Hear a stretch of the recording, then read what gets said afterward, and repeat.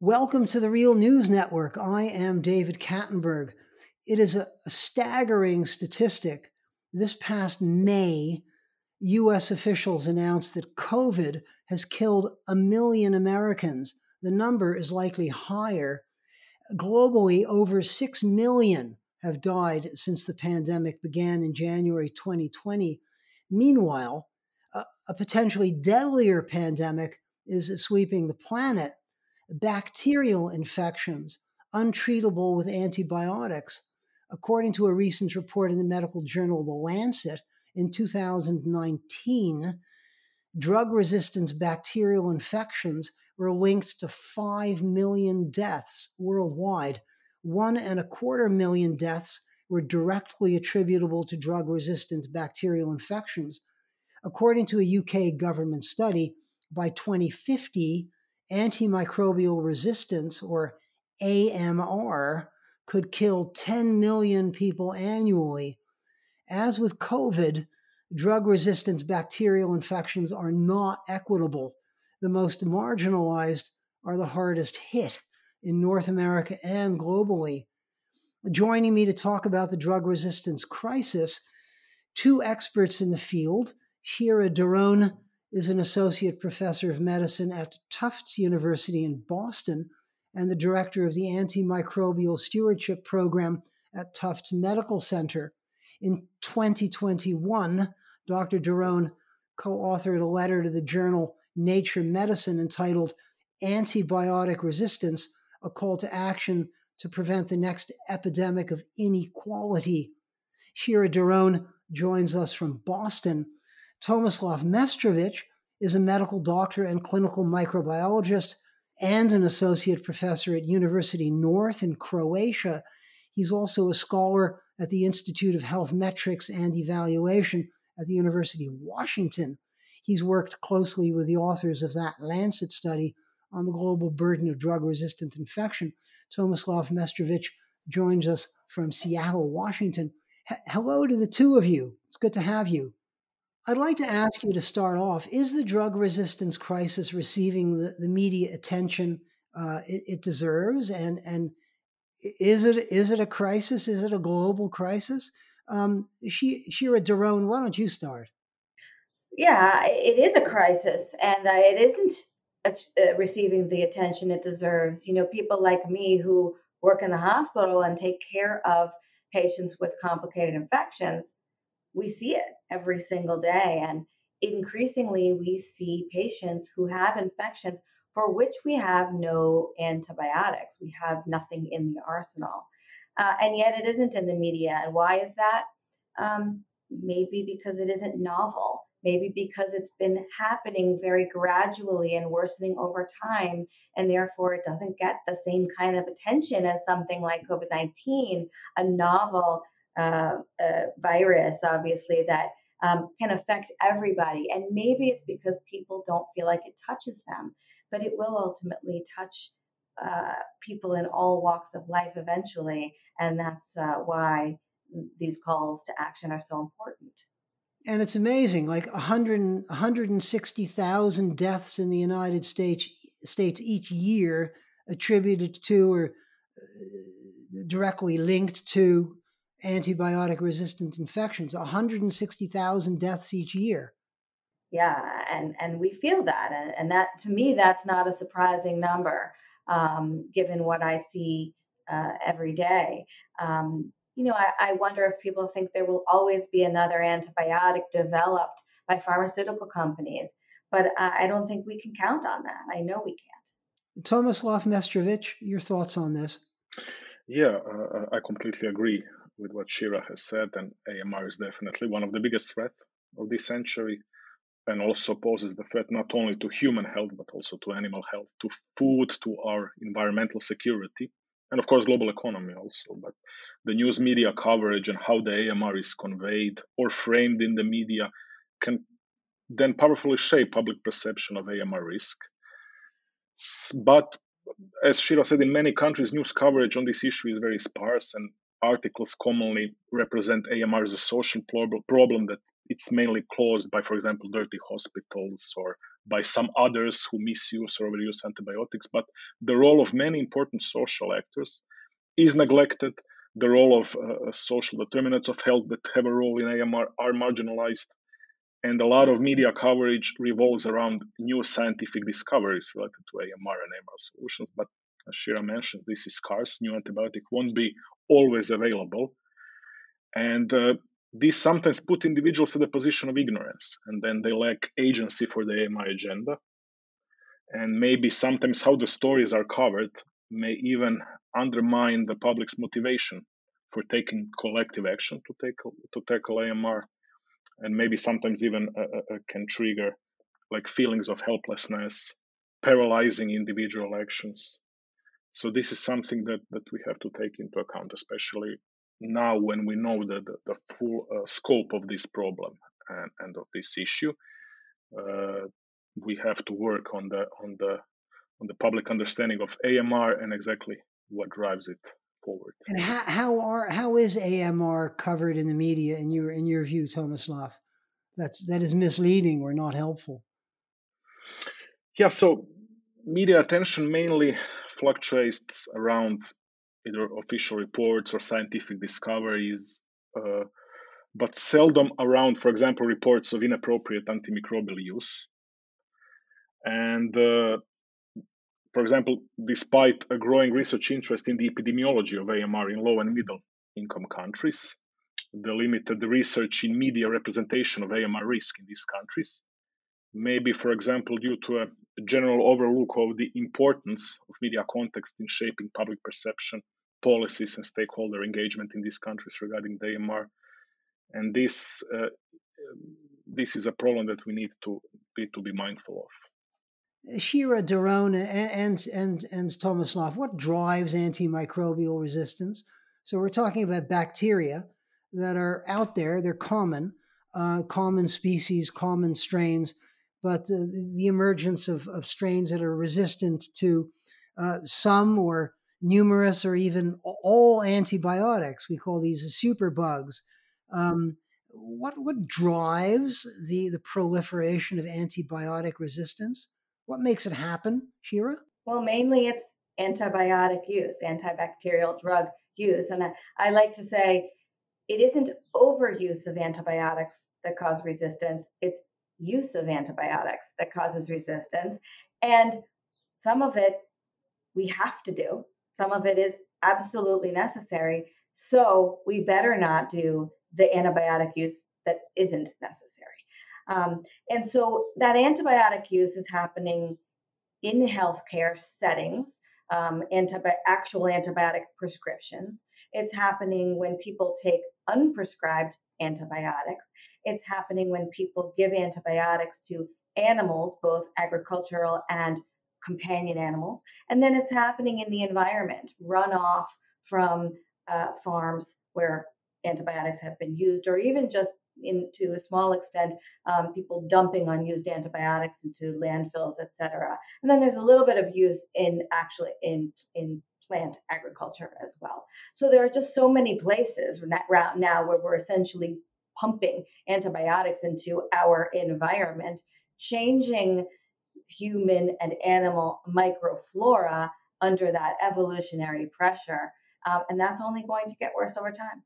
Because when you expose bacteria to antibiotics, you know the ones that don't die proliferate. What doesn't, kills them, make them stronger. Some of them, they just naturally develop mutations that make them resistant. Where use of antibiotics is selecting for resistant strains, isn't it? That's evolution 101. The bacteria are going to try to survive, and they will mutate accordingly.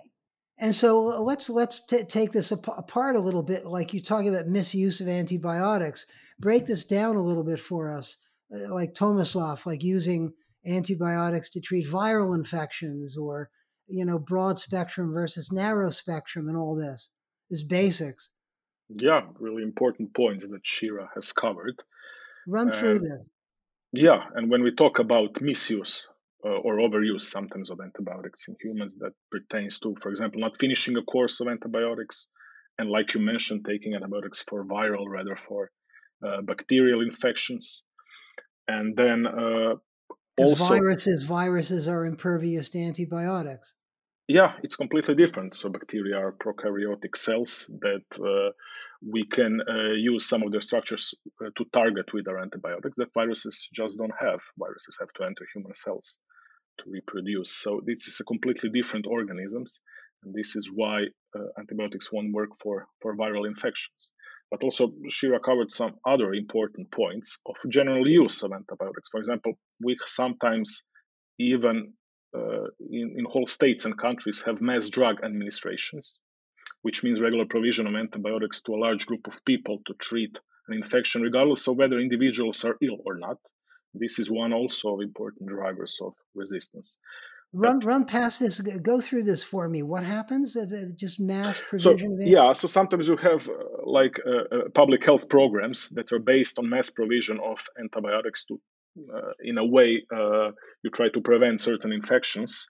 People may not even be ill, but they receive antibiotics. So this is also something that can be considered as one of the potential drivers of antimicrobial resistance. And here we see it's antimicrobial use, like Shira has mentioned, not misuse or overuse, but just use in a preventive sense. But then you can end up with antimicrobial resistance problem as well. So these are some important points that need to be considered when we talk about using antibiotics. But if we look at the drivers of AMR, it's not just antibiotics. For example, sometimes we lack quick, accurate tests to diagnose infections, which can then have a propensity to further foster the spread of AMR and resistant microorganisms. We don't have enough effective vaccines, or even the ones we do have, there is a poor uptake of those. And of course, human travel. Today we live in a globalized world, and people travel from one area of the globe to another. They can spread these resistant microorganisms. So they're spread in the community, not only in the healthcare system. These are all, I think, important drivers of AMR on top of the overuse or misuse or just use of antibiotics. Shira, talk a bit about the problem of the prevalence of antibiotic resistant infections in hospitals. The problem is that it is so prevalent that we see a patient with an infection and we must cover them with antibiotics, what we call empirically, before we know what the organism is. Cultures, unlike other lab tests, have to cook. They take time to grow, and only once you grow them can you then test them for what genus and species of bacteria do you have, and then what antibiotics will work against it. It can take usually about 3 days to get that answer. In that time, you need to give them something. When you have seen over and over again that the bacteria that your patients have been growing are resistant, you are very much inclined to give them the broadest spectrum antibiotic possible so you don't get caught with your pants down not treating the resistant organism. And so my role in the hospital is antimicrobial stewardship, making sure that antibiotics are being used in a prudent fashion, right dose, right selection of antibiotic, right duration, right diagnosis. And what I fight against sort of all day long is clinicians wanting to be sure that they don't get it wrong will use overly broad or very broad antibiotics so that they don't miss the organism. And yet what we need to do, and it's difficult, is we need to try to keep antibiotics as narrow as possible using statistics, sometimes missing the organism, but trying to mostly capture the organism that the patient is likely to have. So broad spectrum versus narrow spectrum. Broad spectrum covers a lot of organisms, a lot of genus and species combinations, and even if they happen to harbor resistance mechanisms. Narrow spectrum means it might only cover the most likely organism that patient has, given their most likely site of infection. And every single time you prescribe an antibiotic, it's a balancing act. So I remember once going into the doctor. I had a horrible throat, and I thought I must have a strep throat. I mean, I stuck my tongue out in the mirror and looked awfully red. And I went into my doctor. I said, Jack, I got a strep throat. And he says, well, what makes you think that? And I said, oh, I feel awful. So he in the office, he did a little swizzle with a stick and stuck it in a tube. And he said, go sit out in the office for 10 minutes. And 10 minutes later, he calls me back and he says, it's a viral infection. Go home. I'm not going to give you any antibiotics. On the other side of the spectrum, that's a good doctor. He knew that it was likely to be viral and he didn't give you any antibiotic. On the other side of the spectrum are doctors that would say, okay, well, you could have a virus, you could have strep, or you could have something else. So instead of nothing or penicillin for strep, I'm going to give you a broad spectrum antibiotics like a Z-Pak that covers more things, because I don't want to get it wrong and I don't want you to get sicker and I don't want you to come back. And what they, physicians these days, prescribers often say, I'm going to do this just to be safe. And what they fail to realize is that giving overly broad antibiotics or giving antibiotics when they're not indicated isn't the safest option. And this is really a behavioral science thing. It's a psychology thing. What makes us prescribers say the safe option is to give you too much treatment? The safe option is to give you something that I know is going to promote resistance. Why isn't the safe option to give you nothing and see how you do for a couple of days and have you call if you're not well? Well, let's come back to some of these very practical grassroots, down-home ways to approach antibiotic resistance. But Tomislav, can you tell me a bit about briefly, it was a large study published in The Lancet, The Global Burden of Antimicrobial Resistance, studies done around the world. Tell me about this study and what the results were. I gather the highest burden is of antimicrobial resistant infections are in West Sub-Saharan Africa. But tell me about this study briefly and what it found.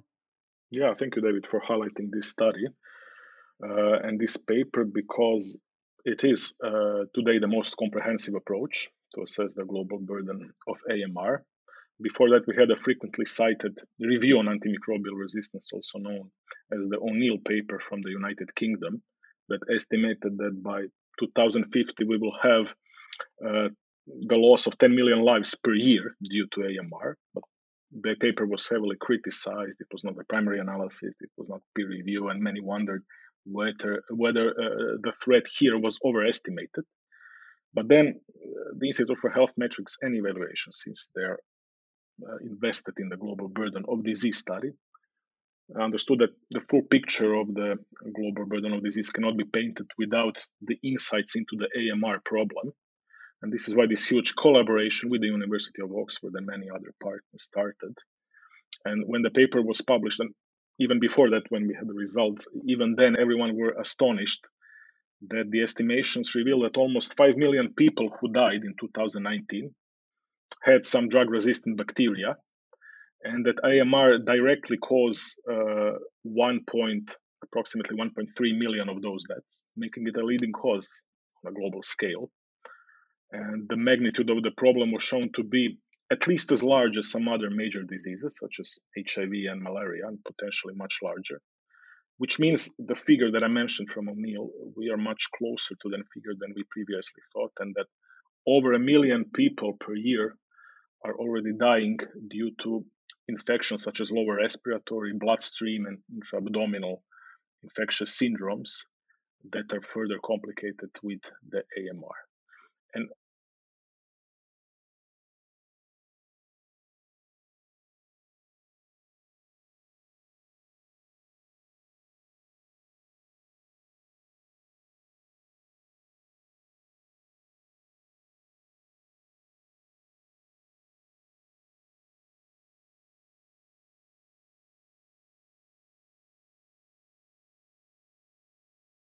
yeah, of course. So first, I would like to emphasize that this study estimated both pathogens and specific pathogen-drug combinations. So when we look at the separate pathogens, 6 of them were each responsible for more than 250,000 deaths associated with AMR. And these were the Escherichia or E. coli, Staphylococcus aureus, Klebsiella pneumonia, Streptococcus pneumoniae or strep pneumo, Acinetobacter baumannii, and Pseudomonas aeruginosa. And on the 7th place, it's also good to emphasize it was a Mycobacterium tuberculosis, the causative agent of tuberculosis. And within these pathogens, of course, some pathogen drug combinations are very pervasive, like you said, MRSA, and this is methicillin resistant Staph aureus. Or, So for example, Staphylococcus aureus, it's resistant specifically to methicillin. yeah, and by that we mean also then that this resistance is these strains are resistant to many beta-lactam antibiotics. So some of these beta-lactam antibiotics were the first one to be introduced into the clinical practice historically, and now we see that we are losing the battle here, and many pathogens are resistant to them now. And also, These are the penicillins. yes, yes, yes. And this study showed, for example, even E. coli is very resistant to aminopenicillins, the high burden of that, which is also a similar, the same group. So we see we lose a lot of antibiotics here, and this study has shown that. And on top of that, what's important to emphasize is that out of these 7 deadliest bacteria that I have mentioned, vaccines are currently available for only 2 of them, for Streptococcus pneumoniae and for Mycobacterium tuberculosis. Of course, there are some vaccines in development, and there is a problem because some of these bacteria can be a normal flora, like part of our microbiomes. So it's sometimes cumbersome to develop vaccines against them. But yeah, we have to be cognizant. These are huge numbers, and now we see the threat is real. The pandemic is not silent anymore. It has a true voice. And And where's the burden the greatest? Where in the world are people most dying the most from these drug-resistant infections? yeah, so it was really sobering to see that the sub-Saharan Africa and South Asia face the highest burden of AMR. And also, one of the most worrying signs was that AMR disproportionately affects young children. So in 2019, 1 in 5 deaths attributable to AMR occurred in children under the age of 5, especially in these regions.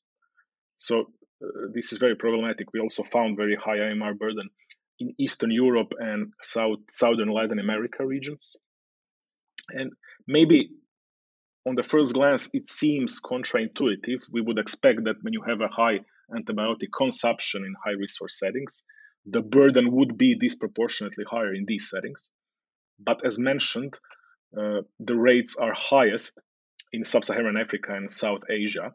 So we here have to observe the bacterial AMR burden as a function of both prevalence of resistance and the underlying frequency of these critical infectious syndromes in these regions. In other words, there are very, very high rates of infection in these regions. So of course, high rates of AMR will also be a problem in these regions. And of course, So in sub-Saharan Africa and South Asia, you get lots of people getting infected with all sorts of things, respiratory infections, gut infections.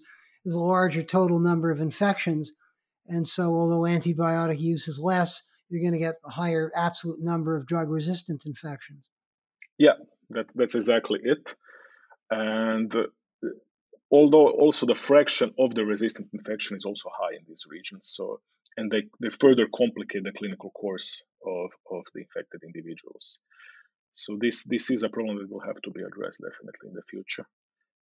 Shira Daron, you've written with a pair of colleagues, quote, the COVID-19 pandemic has revealed the deadly impacts of structural racism and systemic health inequalities on racial and ethnic minorities in the USA. Can you super quickly elaborate on this vis-a-vis COVID, but then make the leap to drug-resistant bacterial infections? That these infections, I mean, COVID, neither COVID nor drug-resistant bacterial infections are affecting populations in the United States equally. That Black and Latino and Latinx populations are seem to be the most susceptible. Talk about this if you can. Yeah, I mean, it didn't take long for us to figure out that something was happening here with COVID and inequality. I don't think we really expected it. Right from the beginning, we were seeing that Black people were dying at over 2 times the rate of white people, and that Latinx people, they couldn't stay home for the most part. At high, they were working outside the home in essential jobs that can't be done from their laptop at a greater rate than white people, and they lived in certain communities where cases of virus were just exploding. And so we started to think, we work on AMR, and that is the next pandemic, and that is also killing people at a high rate. And yet, although there are geographic differences in AMR that we just spoke about, and in morbidity and mortality due to AMR, what about when you're talking about our country, our wealthy country for the most part, one sort of geographic area that has minoritized individuals within it? Could it be that, like COVID 19, we have disparities in terms of rates of AMR and in terms of the impact of AMR? And so we wrote this paper really as a call to action. And what we did is we came up with essentially 8 reasons why we thought it was entirely possible for AMR to have issues of inequity related to racial and ethnic minoritization of certain groups. And I can list what those are real quickly. Please do. Living in crowded or multi-generational homes. That was a huge driver of COVID-19 morbidity and mortality. And stands to reason could also be a driver of spread of AMR. Differences in non-prescribed antibiotic use, and this is particularly in our minority populations that where they or their parents or their grandparents come from other countries where it is common to take antibiotics without a prescription. Differences in socioeconomic status, we certainly know just in general, drive a lot of differences in health outcomes. Foreign travel to regions with high burden of resistant infections, again, amongst our minority populations that are minorities because they come from other parts of the world. Differences in health literacy, which are really enormous between different races and ethnicities, and how that affects their understanding of antibiotic resistance and therefore how they access and utilize the healthcare system. Barriers to accessing medical care, and differences in prescribed antibiotic use, namely how the prescriber views the patient and how they view different patients differently, and how that might impact how likely they are to give that person antibiotics, since we spoke about the fact that some people who don't need them actually get prescribed them. And then lastly, employment in food animal production or meat processing, which we actually know to be sort of hotbeds of antibiotic resistance because of what we talked about, antibiotics being used very extensively in food animal production. And I read in your letter to Nature Medicine that a community spread antibiotic resistant infections that spread through the community as opposed to in hospital are higher within Black and Latino and Latinx populations. Well, certainly when there's more crowding, there's more spread. And so, really what this particular paper did was just lay out the potential reasons why there may be a difference. And it is a roadmap for further research. And certainly my group is embarking on some of that research now. So, for example, we are doing a scoping review and ultimately a systematic review to try to characterize all of the differences in AMR that may have been found and published in the literature. But we are also looking at, across our healthcare system, positive urine cultures. And is our patients with antibiotic resistant bacteria in positive urine cultures more or less likely to be of a racial minority and ethnic minority, live in certain zip codes associated with higher and lower socioeconomic status? We can do some comparisons between those zip codes and certain job types, et cetera. So we're really just scratching the surface here in terms of what may be the truth, and it really has barely been studied to date. And this is a point that you raise in your letter, that you're trailblazing in this area. There's been very, very little published in the medical literature about the disproportionate prevalence of antimicrobial resistant infections and COVID infection, I guess, in in marginalized populations. Why is this? Why is there so little published in the literature about this? I think that we weren't thinking about it. It was, like I said, it was surprising to me that COVID outcomes were so different. Um, and then it was really just a light bulb that went off to try to apply those same concepts to AMR. And I think that we are going to need to apply that same lens to many public health problems. Um, some of the things that I mentioned that could be drivers of differences, inequities in antimicrobial resistance. We know that there are differences. So, employment in food animal production, we know that those people are more likely to be from the Latinx community. Differences in how prescribers view patients and treat patients by race. There's plenty of literature saying that there are differences, but no one's taken it to that next level to see if that affects AMR. So there's just a lot of opportunity here for future study. So this kind of brings me to my last question: is what do we need to do to tackle this global infectious crisis? Is a huge question. I guess we've got to do everything. We've got to pull all the levers, but perhaps a good place to start is to try to reduce social inequities. And by reducing social inequities in the United States, in North America, and globally, that we can actually reduce the burden of this crisis, and not just vis-a-vis, bacterial-resistant drug infections, but just boosting health, just generally speaking, by eliminating social and economic disparities. Thoughts on that? Yeah, definitely. I completely reflect everything that Shira has said. I'm also aware that even CDC now has a nice programs in place to tackle health equity issues across antibiotic-resistant threats. For example, they have the Project First Line to address training gaps. They have antibiotic resistance laboratory network to analyze patient demographic data alongside laboratory test results in order to give a full picture.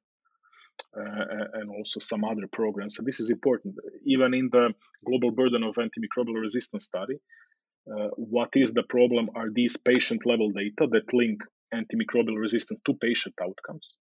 And I will be the first proponent to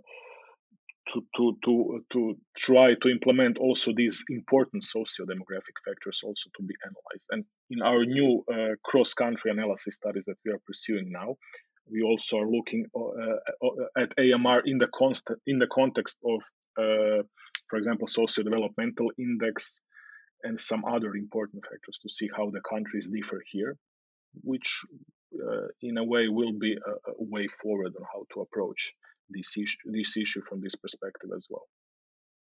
Shira, final thought on this? Yeah, I 100% agree. We need to tackle this problem at its root.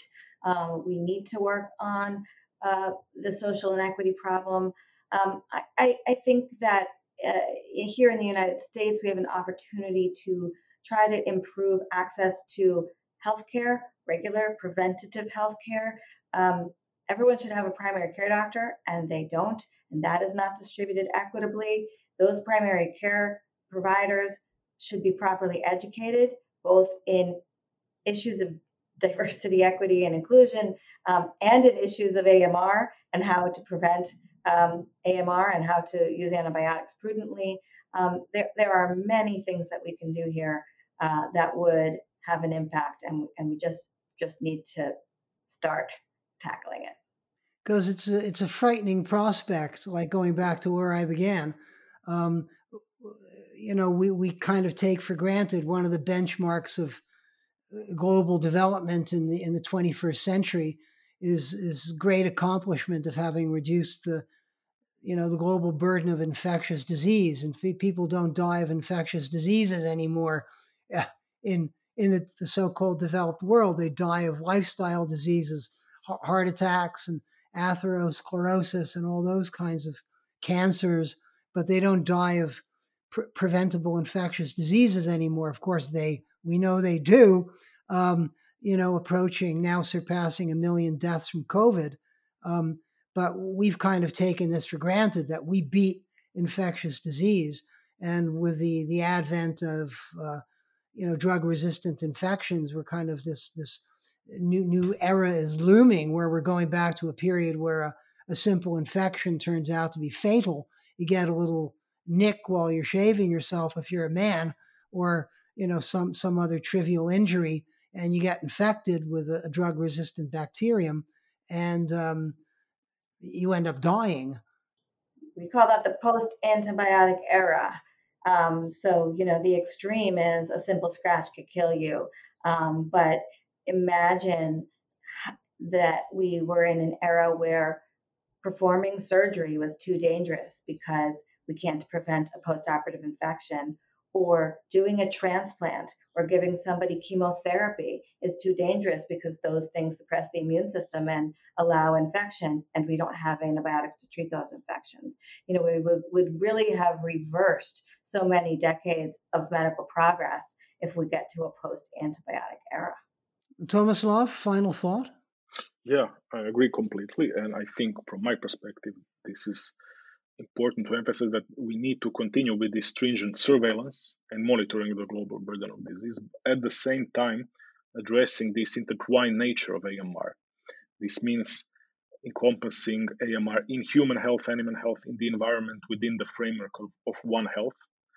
And this also means multi-sectoral partnerships between the research community and other experts, many experts like physicians, pharmacists, public and global health experts, veterinary specialists.